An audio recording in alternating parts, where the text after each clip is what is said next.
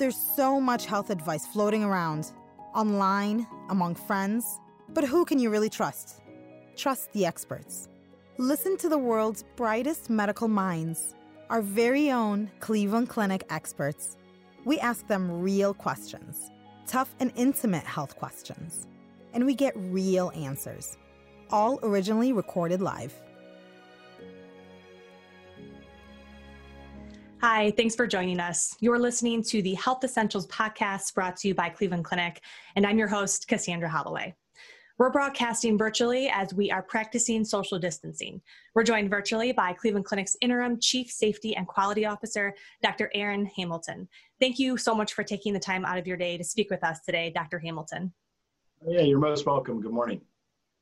Before we dive into the podcast, we want to remind listeners that this is for informational purposes only and does not replace your own doctor's advice. So today we're going to be talking about moving out of quarantine into a new normal, which might not look like the normal that we're all used to. So as many states and businesses open back up, many people are concerned and many people aren't really sure what to expect. So today we want to provide listeners with some insight and some knowledge to help keep themselves safe as we all learn to live with COVID-19.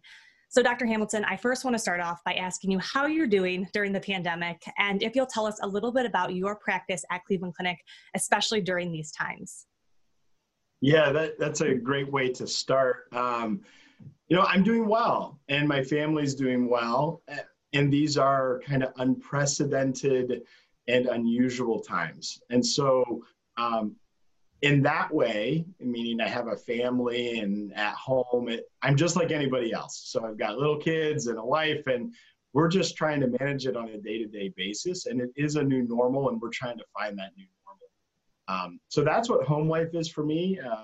And on the work side, I serve as the Interim Chief Safety and Quality Officer. So most of my days over the past several months have been focused on how we're managing quality, keeping our caregivers and our patients safe, and how we're making sure that we're continuing to deliver high quality care to all of our patients in the hospital and outside the hospital, all the different care settings that we deliver care. I also am a hospitalist, so I do inpatient adult medicine. So at several of our hospitals. And so that's what I do when I'm wearing my white coat. There's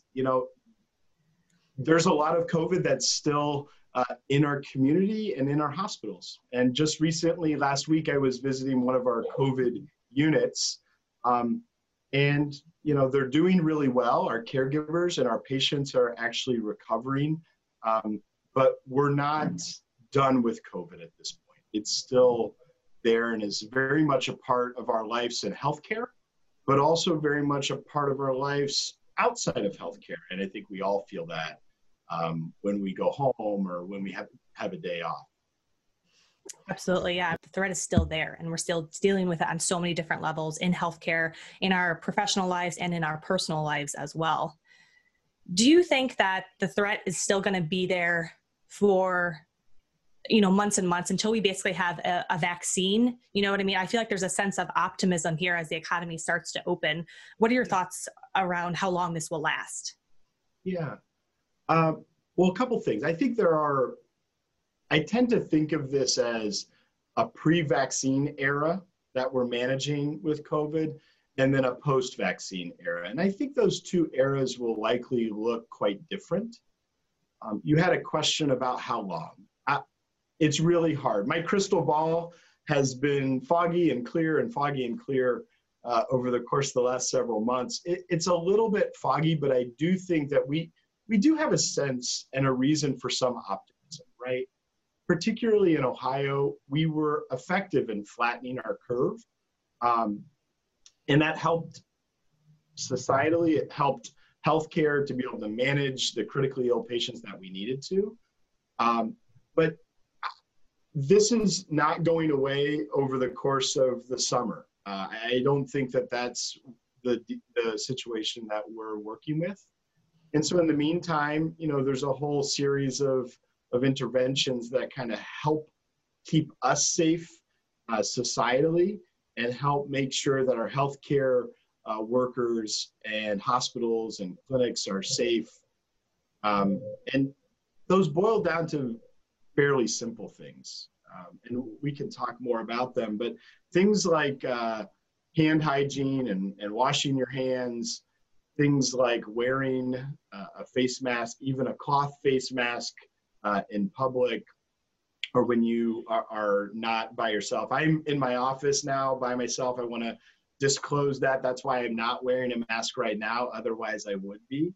And then maintaining social distance or physical distance when possible. I tend to prefer the term physical distance because in many ways, socially, we remain very close, right?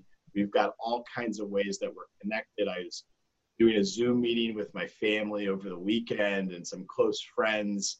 And so we're still very socially connected, but we do need to keep in mind what physical distancing means for us. And that's an important part of managing a pre-vaccine COVID era. You touched a little bit about, what this looks like, I guess, in terms of wearing a mask and practicing that physical distancing. What are some other big changes we can all expect to see and just expect when we're out and about as quarantine and sheltering in place is lightening in some places and we're allowed to kind of be a little bit more lax? What are some of the big changes that people should be aware of kind of going back out into their communities? Yeah, I think it does look different. And some people haven't really been out of their homes for a couple months. It's a big deal. And so what to expect really is, first, you'll expect to see signage, right? That maybe might seem strange to you if you haven't been out of your house for a while. So things about maintaining physical space, waiting in a queue or a line, right? That's spaced out over time. And I think there's a distinction. There's kind of what you might see at the grocery store or the salon or somewhere else versus what you're going to see in healthcare. And I think that those distinctions are important, and we shouldn't confuse the two because they're different. In healthcare, we have sick patients coming to us. They're very vulnerable, frail. They might have weakened immune systems. And so the precautions that we take in healthcare might look a little different than your grocery store. I can give you a couple examples, right? When someone enters the doors of our hospitals or our clinics, they're going to get temperature screened, right, as they come in. They're going to be asked a series of questions that assesses the risk of infection. They're going to be asked to wear a face mask, and they will be provided one. You might not get that in other settings. And there's all kinds of marking and signage about creating space, and we learned that pretty early on, that people need visual reminders. Now, if you go to a store or you go to the salon, you're going to see different versions of the same kind of precautions. Many employees in retail or out in the community are wearing masks. They're asked to wear masks by their employers. There's some heterogeneity, or there's some differences amongst customers wearing masks. And I guess some people do, some people don't. And it's a personal choice, but I like to remind, people, not, outwardly, but just remind people that the reason we wear the mask is actually, it's a gesture of caring for others, right? It's protecting others by wearing the mask. And when we all wear masks, we all protect one another and we're all safer. But life does have to go on, and we do have to find our new normal. And I think there are guidelines, the CDC and the state and industry, they create guidelines. And those guidelines typically are around hand hygiene. They're around wearing face coverings. They're around physical distancing. They're around disinfecting surfaces and things like that and cleaning. You might see, if you go to a cash register to check out, a little plexiglass barrier that helps protect those people that are helping us check out. Those are just parts of our new normal. I think absolutely in a pre-vaccine era, those things are going to stick. And I encourage people to have empathy for others, both those that are wearing masks and those that are not. And thinking about maybe if you're wearing a mask, the thing I worry about is that somehow wearing a mask becomes like this marginalized thing. And really, I want people to think about why that person's wearing a mask. It's really to help protect you. And I want you to think about what that person might be going home to. They might be going home to elderly, frail, loved one. Or they might be going home to a baby that doesn't have a strong immune system. And so I really think about that greater good when we think about how we protect one another through maintaining distance and those things. So I think, yes, if you were out in the woods for several months and then you came back, you'd probably be pretty shocked at what you're seeing. Just my leg, I've been fortunate I've been able to get eased into it over months. And not everyone has that luxury. And so I just ask that people kind of find that new normal and that they consider the recommendations very strongly as an effort to continue to keep COVID at a place where we can manage it together until we have treatments that are effective and vaccines that help to prevent the disease in the first place. I did want to ask you specifically about face coverings or face masks. You mentioned, it's the new normal. They're going to become a wardrobe staple in our pre-vaccine kind of era is what you're talking about. I feel like my team has seen a lot about celebrity face masks or, designers releasing these face masks. And I just want to ask your opinion kind of, also with the CDC recommendations of a face covering, a face covering doesn't have to be super expensive or super designer quality for it to be effective. Can you just remind us of what we should look for in a face covering, how to wear it properly, that sort of thing? Yeah, absolutely. That's great. I was chuckling because yesterday I was at a meeting and somebody was talking about how they had like a designer bag that matched their face mask. I was like, oh, that's nice. So just a quick reminder, and then we can get into kind of this kind of society fashion side, I think is interesting. The key with a cloth face mask is that there's 2 layers, okay? Cotton or cotton blend, that it covers your nose, your mouth, and typically rests under the chin, on the bridge of the nose and under the chin, and is secured either around the ears or with elastic straps or ties. Basic. Okay, it doesn't have to look pretty. I know a lot of people want it to look nice, and that's great. The other thing that's important is that you should treat them as kind of like clothing. You wash them after you use them. You don't just keep it and reuse it every single day without washing it. And it's just one like normal article of clothing is basically the approach.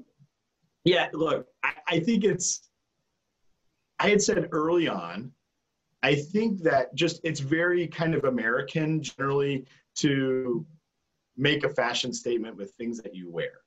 And so I encourage, if it makes people more comfortable wearing a mask, that it looks nice or matches something or has their favorite sports team that they're not able to watch, then I'm all for it. I've got an Ohio State mask. I've got literally around my desk, I've got a bunch of different masks.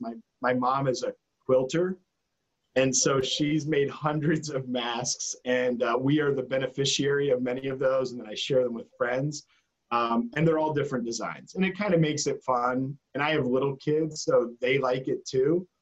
And they recently you mentioned the fashion design, they got like ones that have mustaches on them and shark mouths and things like that. So I think you have to make it fun. And in the end, it's about protecting others, right? So that's should make people feel good anyways.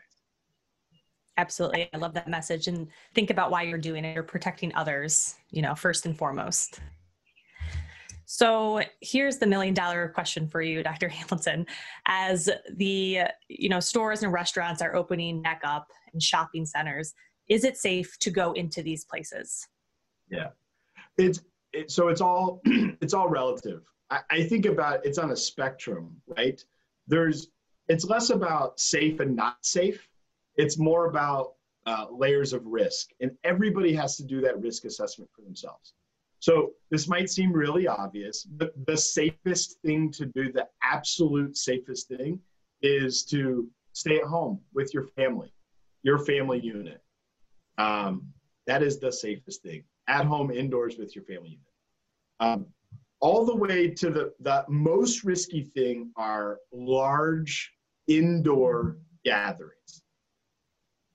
So across those spectrums, and you can say outdoor gathering and then outdoor, not large gathering are the kind of the rest of the spectrum. Throughout that spectrum, the core ways to lower risk stay the same. It's face mask, it's physical distancing of 6 feet, it's hand hygiene. And it's also just using common sense, right? If you're sick, don't go out. If somebody else is coughing and sneezing, you might want to create distance there. And then there's a whole discussion about, shared food. We're a society that shares. And it's that time of year, Memorial Day weekend, July 4th, Mother's Day several weeks ago, we get together, we barbecue, we share potato salad. It's very communal, right? I would advise, and I think the experts would advise, that you have your own food. You're not sharing food or drinks between people. And look, I understand that's hard. It's not what we're used to, but it is the right thing. So I think your question was, is it safe? And I think the degree of safety depends on the degree to which we comply with those things that matter, right? If you go to the hair salon and everyone's wearing masks and people are using hand sanitizer and maintaining distance, and when they can and when they can't, then everyone's wearing the appropriate coverings and things, then I think it can be safely done, right? But that is an example of a riskier type of behavior. And you can say, gosh, I don't want to do those risky behaviors every day, maybe. So you talk about cumulative risk, right? If I go to a barbecue and I socially distance outside, it's somewhat risky. But if I do that once a month, that's different than if I do that every day or every week. And the same thing with indoor things. You have a wedding, say, those happen. They happen through pandemic times as well. And let's say it's really important to you, and that's your one thing you do over the summer, right? If you do that, but if you're going to a wedding every week, that's a different level of risk. And obviously, if there are health issues that you're dealing with personally with your immune system, or you have diabetes or other things, then you want to that increases your own personal risk. And so you want to make those decisions on a per person. Absolutely. I love your idea on think of it like a spectrum, and how risky the behavior is. Is it medium risk? Is it low risk, or is it high risk? And kind of balancing out where you're comfortable falling into those categories. And still, like you said, I think some great pointers, keep those core values in mind. Wear a face mask, practice physical distancing, wash your hands, don't touch your face. Everything we've been told, still applies to these new situations that we're in. Absolutely. Yeah. And it's, you might say, oh, well, you work in healthcare, it's easy for you. But, I have an extended family that's not in healthcare, right? And so we're having these dialogues all the time. And I think where we get into trouble, or where it's hardest, is if we take a very firm line and we just say, you absolutely can't go and get your haircut, or you can't go to the grocery store. And it's more about assessing the risk and making the decisions. And then when you make the decision, exhibiting the behaviors that we know work. And society's been fairly good in accommodating that, right? Making sure that, masking's okay, that we create the physical distancing, that we provide hand sanitizer and places to wash hands differently. And I think that that's actually a really good thing that's come out of this, is that we've shown flexibility and malleability as a society to accommodate what we need to do to keep one another safe. Sure. Yeah. You said it's a personal decision, and you have to kind of weigh how comfortable you are. And, you brought up, don't be afraid to say that you're uncomfortable, or don't be afraid to leave if you're in a situation that, people are practicing social distancing or physical distancing. It's okay to say something and to leave. Of course. And we talk about, in healthcare, we talk about speaking up for safety, or speaking up if you have concern. And I really do think that is important conceptually to apply in your workplace, no matter where it is. If you have a concern about something, or you see something that's making you uncomfortable, find a safe way to bring that up, in a respectful way, in a curious way. Gosh, I was wondering, I saw this, I was wondering if this might be a better approach, or I want to understand a little bit more about why we decided to do it that way. So you want to create, you don't want to set up a hostile environment, but you do want to express your concerns, because ultimately you're going to perform best when you're comfortable, right? And when you feel safe. And so sharing that with, whether it's your friends or your employer, and maybe they're both, is really important to kind of say, this is what makes me feel comfortable. What are your thoughts? Or I saw this, it made me feel uncomfortable. I think that's really important as we move forward and we manage these uncertain times, right? We've learned a lot from the very beginning of the pandemic.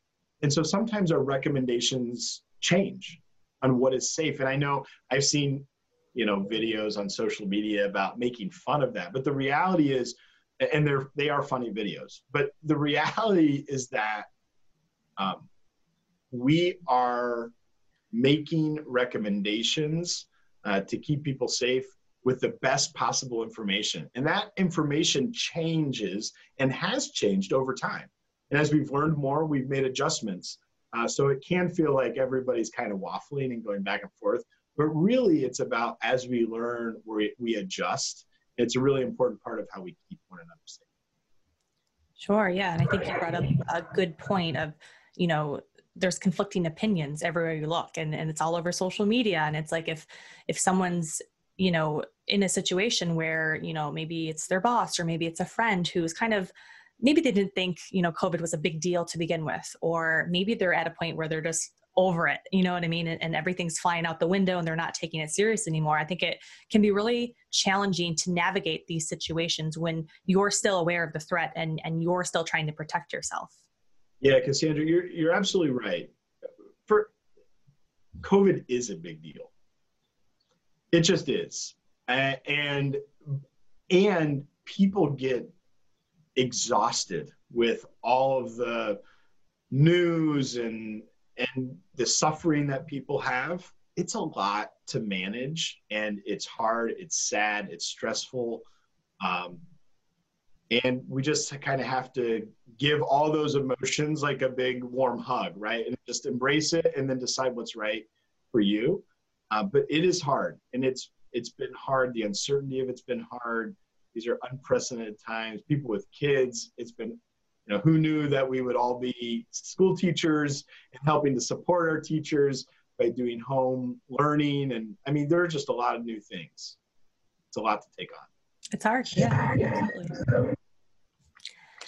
So I want to ask about traveling in 2020, and if you can talk a little bit, about that. Is it still okay to plan a vacation anytime in the foreseeable future at this point?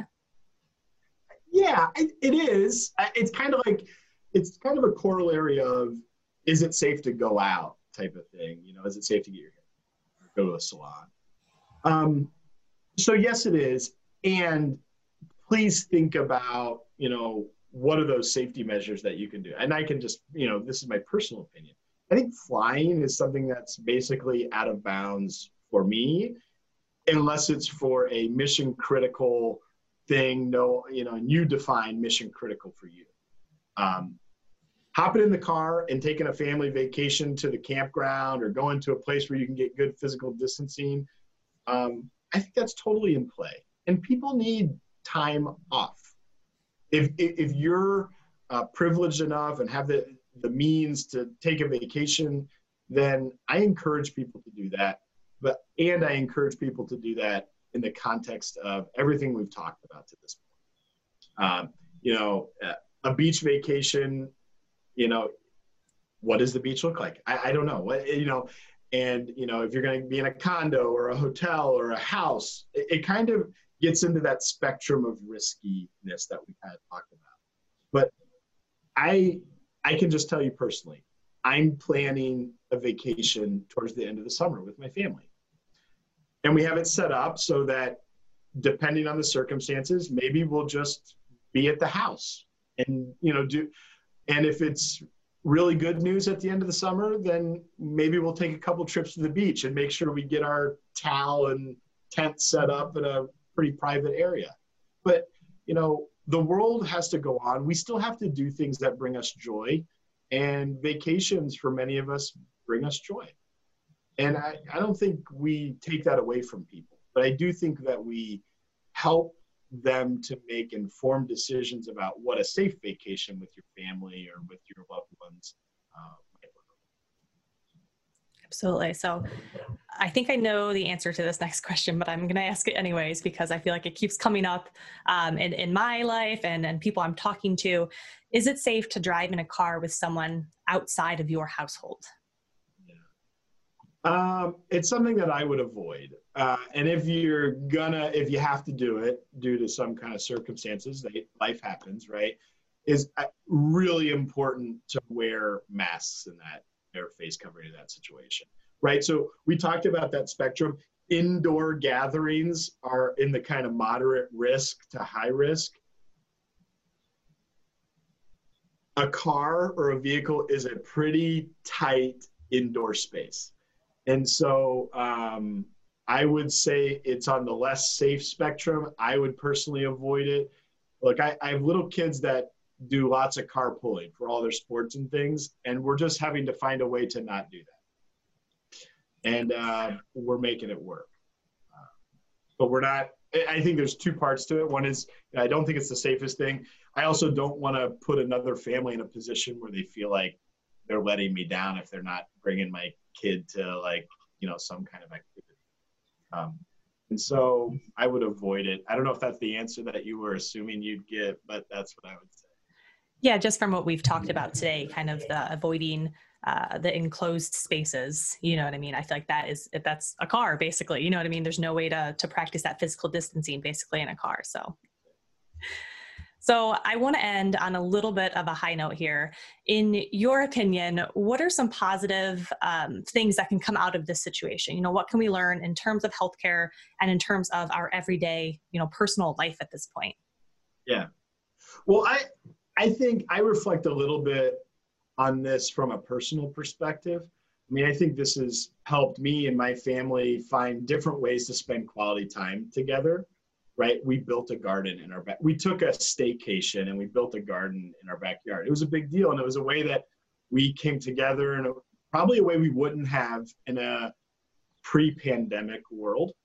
So, we're going for walks and hikes a lot more than we would have before. And I think that's been great. I think I'll continue to evolve a little bit on the family side, and I'll talk about work, is our kids are amazingly resilient. All of our children are just really resilient. And so they found a way to make online learning work. Like they're doing Zoom meetings and different things. And I was like, wow, you guys are doing it. This is great. And so I think it helped them with adaptability and malleability and embracing kind of technologies. I think that's a nice way to pivot into the workspace. I mean, one of the great things is we've been talking about virtual health and virtual visits for years. And we've just never really been able to get through this glass ceiling that's pretty low in terms of making our caregivers and our patients comfortable with it. We saw explosive exponential growth in virtual health, and that's just not going to go away. And it's a good thing. And actually, our patients like it. And actually, our caregivers like it. But they needed to get over the hump, and this actually helped people get over the hump.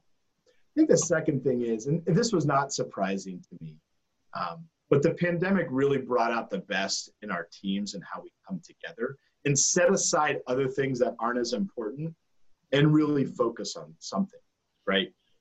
Keeping our patients safe, keeping our caregivers safe, opening up 1,000-bed COVID hospital that, thank goodness, and hopefully we never have to use. I'm knocking on wood.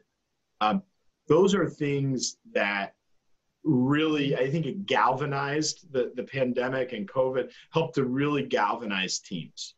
And that's in healthcare, and that's probably in a million other places.